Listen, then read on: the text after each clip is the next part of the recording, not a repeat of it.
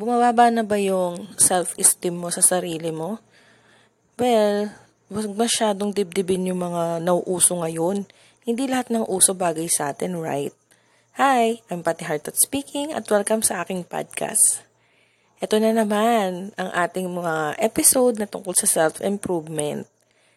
Kasi ngayon, sa panahon natin na panibago, sabi nga nila is mga Gen Z things. Masyado na natin tinututukan lahat yung para sa sarili natin. May mga tao na bumababa yung mga self-esteem nila just because ang daming trending ngayon, ang daming nauusong bagong forma, bagong damit. Tapos nakakadagdag pa dyan dahil sa mga influencers, sa mga idols natin, yung mga mahilig sa mga K-pop, mahilig sa mga American, mahilig sa mga, usually nauuso yan dahil sa social media eh.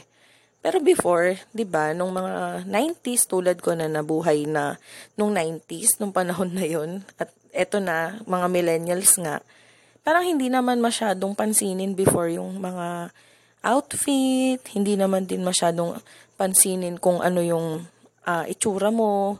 Nauso lang naman 'yan nung nabuhay na ang social media sa internet. Nung wala pang internet hindi pa uso yung mga social media like Facebook, Instagram, Friendster, MySpace. Wala naman tayong pake kahit anong suotin natin. As long as komportable tayo, di ba? Well, yun naman talaga yung tama. Dapat komportable ka sa sinusuot mo, hindi ka naasiwa, hindi ka din ba parang feeling mo, sinuot mo lang doon for the sake of picture, for the sake of others, for the sake lang na makita lang ng iba na maganda yon. Pero in reality, hindi ka naman talaga komportable. At isa pa, it's not about the physical appearance lang din. When we say self-improvement, it comes from within. Lagi ko naman sinasabi yon na lahat naman ng improvement na gusto natin mangyari sa sarili natin, it comes from within. Pwedeng umpisahan natin yon sa ugali. Kung ikaw ay tulad ko na minimiting ang sarili once in a while, pwede mo rin naman yun gawin. Like, minsan i-analyze mo lang din sa sarili mo, ano kaya yung mga bagay na hindi masyadong nakikita ng iba na pwede ko pang improve para maboost yung confidence mo. Like, kung mahilig ka mag-drawing, mahilig ka, may passion ka sa isang bagay, mahilig kang mag-collect, mahilig kang mag-makeup, or so whatever, pwede mong improve yun for the sake of yourself na mas magiging confident ka. At isa pa, ang sinasabi ko lang is, i-analyze mo yung mga toxic trait mo. Minsan kasi girl, may mga ugali tayo na akala natin okay lang. Pero kapag sa iba or sa ibang tao, hindi yun bagay. Kumbaga kasi, hindi lahat ng pagkakataon, hindi sa lahat ng pagkakataon, yung mga kaharap mo ang mag-a-adjust para sa'yo. May mga ugali rin talaga tayo na lahat naman ng tao ganito, may mga toxic trait tayo na minsan hindi natin napapansin, na hindi tayo aware. Like ako, for example, dati ang hilig ko talaga na, kumbaga alam nyo naman, kaya nga ako may podcast, madaldal talaga akong tao, makwento akong tao. Tapos may mga time ba na, kahit naman siguro ngayon, baka nagagawa ko pa rin yun. Pero well, at least medyo controlled na. Feeling ko naman, na-improve ko na siya. Na kapag ba nakikipagkwentuhan ako, or may kinukwento ako, as in dire-diretso. Tapos walang stop yun. Tapos kapag may nagkwento, hindi ko na rin siya pinapakinggan. Hindi naman sa hindi ko siya pinapakinggan, pero hindi ko siya pinapalampas. Hindi ko siya binibigyan ng time na magsalita. As in, parang, habang nagsasalita siya, ako, isisingit ko na agad yung sasabihin ko. Tapos one time, may friend ako na nagsabi sa akin na, alam mo, minsan dapat marunong kang pumreno, matuto kang makinig, kasi kahit naman na alam namin na willing to listen ka, willing to learn, willing to improve yourself. Ayun nga, yung way of communicating to others. Improve mo yun kasi baka mamaya ma-misinterpret nila yun at ma-miss nila na baka sabihin mayabang ka, sabihin nila na parang Ano ba yan, hindi siya listener, hindi man lang siya makinig, hindi man lang siya ma-approach na, pakinggan mo naman ako. So, yun, unti-unti, until now, I'm still learning how to control my kwento, my emotion. Pinag-aaralan ko yun kasi yun yung isa sa toxic trait ko na once na-trigger mo yung kwento ko, talagang dire-diretso na yun. So, yun, until now, ini-improve ko pa rin naman yun. Kaya nga parang nakatulong din naman na may podcast ako para if ever na may chismis man ako sa buhay, dito nyo na lang din malaman. Hindi ko na siya elaborate. Tsaka, later on, ayun, parang pagtanto ko rin ba, ano pa ba yung mga bagay na pwede kong i-improve sa sarili ko? Like, ayun, yung sinabi ko nga kanina, yung sa physical appearance. Hindi ko naman sinasabi na baguhin nyo yung sarili nyo in a way na lustay ka or gumaya ka sa mga nauuso ngayon or gayahin mo yung mga bagong forma ngayon, bagong fashion ngayon. Depende sa'yo kung ano yung mga gusto mo na improve. Kung before nakikita mo na parang, ay ganito pala akong manamit, ganito pala akong pumorma. Well, kung gusto mo lang naman mag-upgrade, for me, it's okay kasi, 'di ba? Habang tumatagal din naman nag-iiba talaga yung taste natin eh. Ako before, may share ko lang din. Wala naman ako masyadong pake sa outfit as long as terno-terno sila. Like if I am wearing a red, from earrings, damit, shoes, bag, yun, red yun lahat. Ganon. Ganon ang motif ko before. Motif. Ganon. Parang terno lang siya in color. Pero okay lang. As long as ganon yung damit ko, nakadamit ako. Wala akong pake sa size. Wala akong pake sa itsura niya, appearance. Wala akong pake sa design. Feeling ko naman is presentable. Pero, since maarte ako, at umarte ako nung tumagal yung panahon, na-realize ko ba na hindi pala ganun. Hindi lang basta komportable ka. Minsan, gusto mo lang din yun na magdamit ka kasi yun, confident ka na suotin yun. Mas i-improve yun kasi mas may emphasize mo yung sarili mo. Like ako, plus size ako, mataba ako. Hindi lahat ng damit is bagay sa akin. And morena ako, hindi rin naman lahat ng color is bagay sa akin. Hindi rin naman lahat ng cuts is bagay sa akin. And ayun, pipili ka lang talaga ng mga design na confident mong suotin at the same time bagay sa'yo. Hindi ko naman sinasabi na magpaka-fashion guru tayo, pero well, it's a form of improvement. May improve talaga yung total personality mo kapag kilala mo kung ano yung mga bagay na babagay talaga sa'yo. Like, di ba sabi nga nila ngayon is yung capsule wardrobe. Before, ang hilig-hilig ko sa mga printed, ang hilig ko sa mga damit na over-design yung mga logo. Tapos, yung nagsusumigaw ba yung logo na damit? Tapos yung, basta, feeling ko parang ang tanda ng itsura ko. Nung mga panahon na yun, kasi nga, parang okay lang naman. Pero nakita ko yung mga throwback picture ko versus ngayon. Parang ang tanda ko pala manamit before. Tsaka yung ayos ko, like color lang na lipstick, yan. Ang laking pagbabago niyan sa mukha natin. Ang laking pagbabago niyan sa sarili natin, yung pananamit natin. Tapos, unti-unti, habang tumatagal, nagbabago yung taste ko. Hanggang sa, from prints, naging ano na lang ako plains. Kasi ang dali lang din naman ternohan din. Lalo na nung nahilig ako sa mga neutral colors. Tapos yung mga plains, kung printed ang pants, tapos yung plain na lang na top, tapos yung mga color ba na babagay sa skin tone ko. So, ayun. In total appearance naman, well, feeling ko nag-improve naman. Kumapal yung mukha ko. Kumapal yung pagmumukha ko sa ginawa ko na yon, na hindi mo rin naman nanonotice ikaw mismo, unti-unti, binabago mo yung sarili mo, hindi para sa ibang tao, binabago mo yun para sa sarili mo, kasi mas confident ka dun, mas kaya mong dalhin yun, at the same time, komportable ka, diba?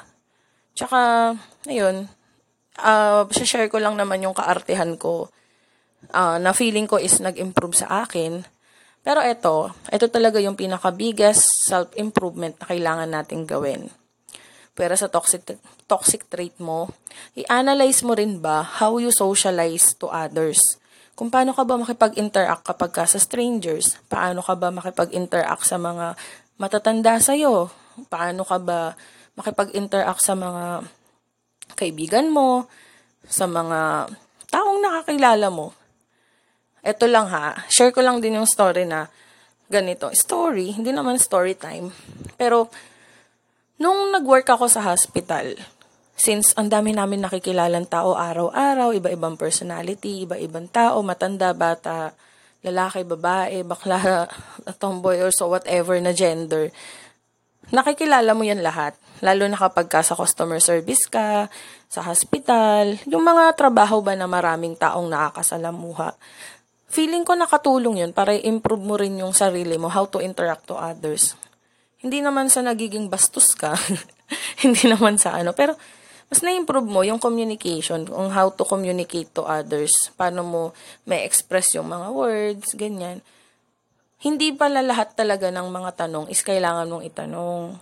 Yun yung ibig ko sabihin, hindi lahat ng questions is tinatanong sa isang tao. Like, 'di ba? Parang ang gara kasi ng dating na kapag ka may tanong na hindi ka insensitive. I mean, paano ba? Insensitive ba or sensitive ka?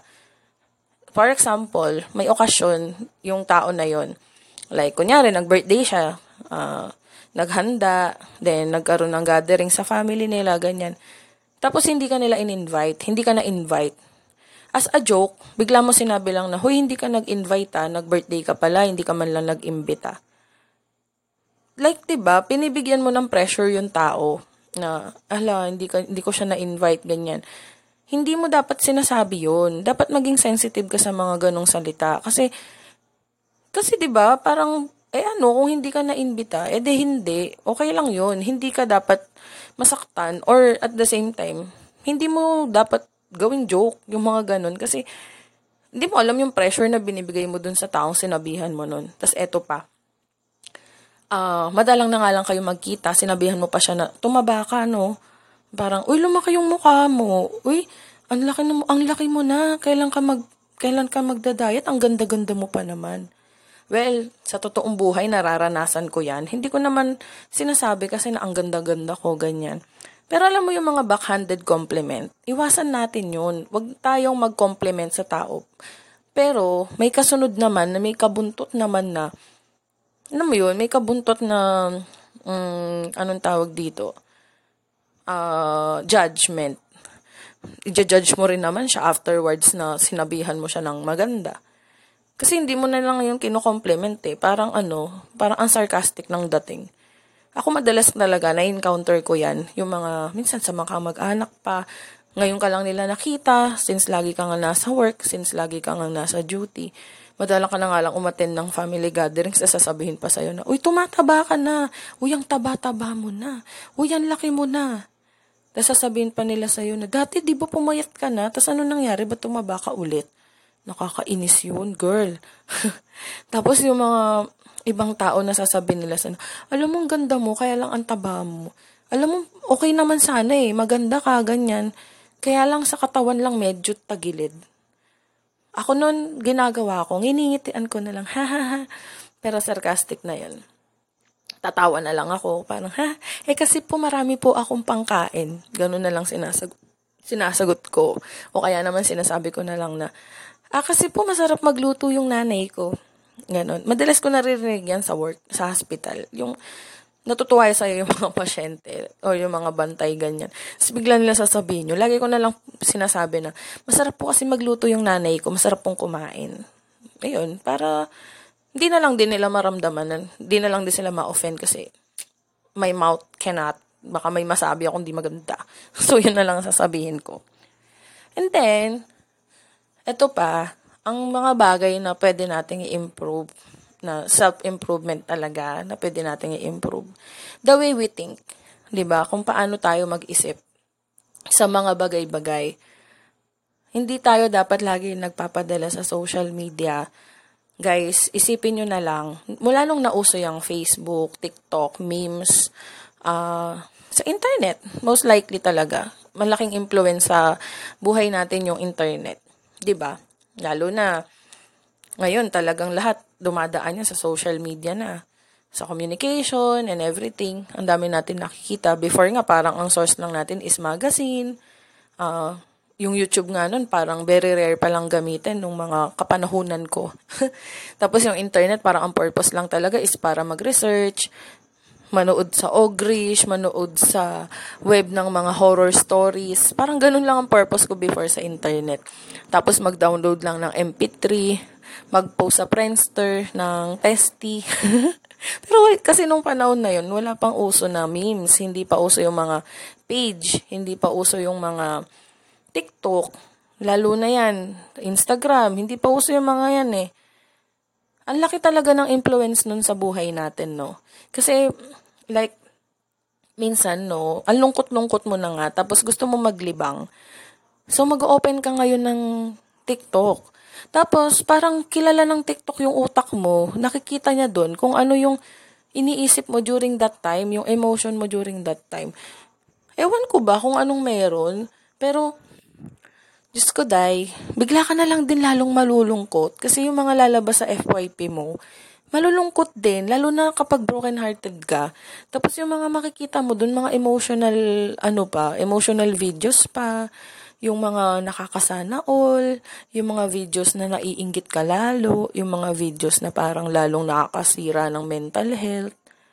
Kaya tayo nagiging hopeless romantic eh.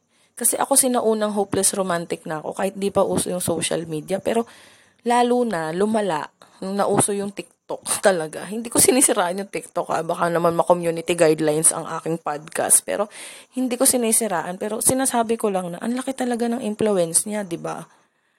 Kasi before, nung hindi pa naman uso yan, parang kwentuhan lang, interaction with your friends, nakikipagkwentuhan ka lang, kaya lang naman ganun, kasi na-absorb mo yung mga sinasabi nila, exchange of opinions, pero ngayon, yung social media, iba talaga. Tapos makakita ka pa ng mga page na ang lulungkot-lungkot din ng mga sinasabi. Kaya, ang advice ko lang, kung gusto mo talaga ma-improve yung mindset mo, kapag ka nasa state ka ng buhay mo na ang lungkot mo, or emotionally damaged ka, you're not feeling well, huwag kang titingin sa social media. Taob mo yung cellphone mo. Huwag kang mag-Facebook. Huwag kang magtingin yan ng mga yan. If I were you, makinig ka na lang ng music. Pero, huwag kang makikinig ng music na lalong magbubus yung emotional trigger mo. Kasi, ako ginagawa ko ganito. Parang sa ganitong way ko na-improve yung mindset ko. When I am angry, kapag galit ako, kapag nagagalit ako, nakikinig ako ng music. Tapos nagkakape ako. Kasi, dun nabubus yung isip ko na nababaling dun. At ito pa, ang sabi nila kapag daw nagagalit ka, try something sweet. Tumikim ka or kumain ka ng something na matamis. Kasi, mababaling doon yung inis mo, yung galit mo. Parang siguro nakakaboost din siya ng, I don't know, nakakaboost ba yun ng dopamine. Pero, yun, tinry ko naman siya somehow. Medyo okay lang. Nakaka-relax. Tapos makinig ka ng music na masaya, like yung mga R&B, yung mga nakakaboost ba ng confidence, like, yung nakakagaan lang feeling. Pero wag kang makikinig ng mga, kunyari, ang lungkot-lungkot mo na nga, makikinig ka pa ng mga December Avenue, ng The Ones, ng mga nakakasana all na kanta, nakikinig ka pa ng mga emotional songs, nakikinig ka ng Coldplay, nakikinig ka ng mga, alam mo yun, yung lalong mapapasama yung iniisip mo. Kapag ka emotional ka, try mong ibaling yun sa ibang bagay. Magtingin ka ng mga bagay or mag-isip ka ng bagay ba na sa palagay mo stress ka, pag ginawa mo to malilesen. Akala mo lang mahirap yun, akala mo lang hindi imposible yun, pero posible yun. Mangyayari yun. Kaya nga yung iba, nababaling na lang na kapag hindi sila okay, may mga, like yung mga gamer, binabaling na lang nila sa games yung nararamdaman nila, nagiging okay sila, nare-relax sila. Yun. Nung dati, di ako naniniwala doon kasi parang wala akong magagawa kasi sobrang lungkot ko talaga. Walang makakapagpabago nito. Pero hindi. Kapag tumagal na, or feeling ko naging independent lang din talaga ako, Hindi ka na magre-rely sa ibang tao para lang ma-comfort ka. Hindi ka na magsisik ng comfort just because you're sad. Hindi ka na magsisik ng attention ng ibang tao para lang ibus yung sarili mo na okay lang yan, malalampasan mo rin yan. Hindi mo nahahanapin yun kapag once na nahanap mo na yung bagay na makakapagpakalma sa'yo, yung bagay na makakapagpasaya sa'yo, yung mga bagay ba na pwede mong gawin kapag ka nagagalit ka, na masaya ka, or emotional ka, hindi ka na magsisik ng others.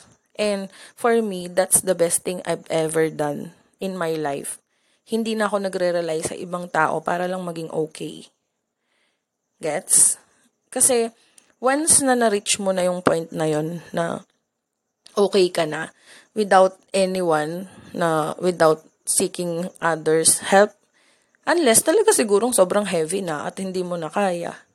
May mga friends naman tayo, may friends ka, pero in reality, at the end of the day, kapag yung sarili mo, nakuha mo na yung inner peace na yon, or mas kilala mo na yung sarili mo on how to handle yourself, hindi ka na magsisik sa others. Ako nga, pag nai-stress ako, nagpapaganda ako, nagpapalashes ako, nagpapamassage ako. Kasi 'di ba at least kahit nag-i-stress ako at nag-overthink ako, minamassage yung likod ko. Nai-stress ako pero at the same time, nare-relax ako. Ganon. Hinahawahan ko na kayo sa kaartehan ko. Ayun, example ko lang naman yun kasi ako ganon eh. Tapos nakikinig ako ng mga music, nakikinig ako ng songs, ganyan. Marami din mga bagay pa na pwede pa nating i-improve.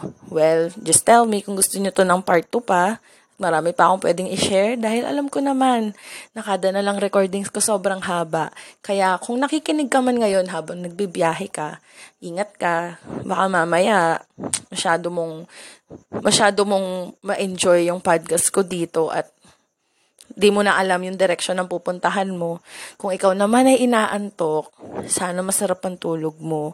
Sana napahimbing ka ni Fhtalks.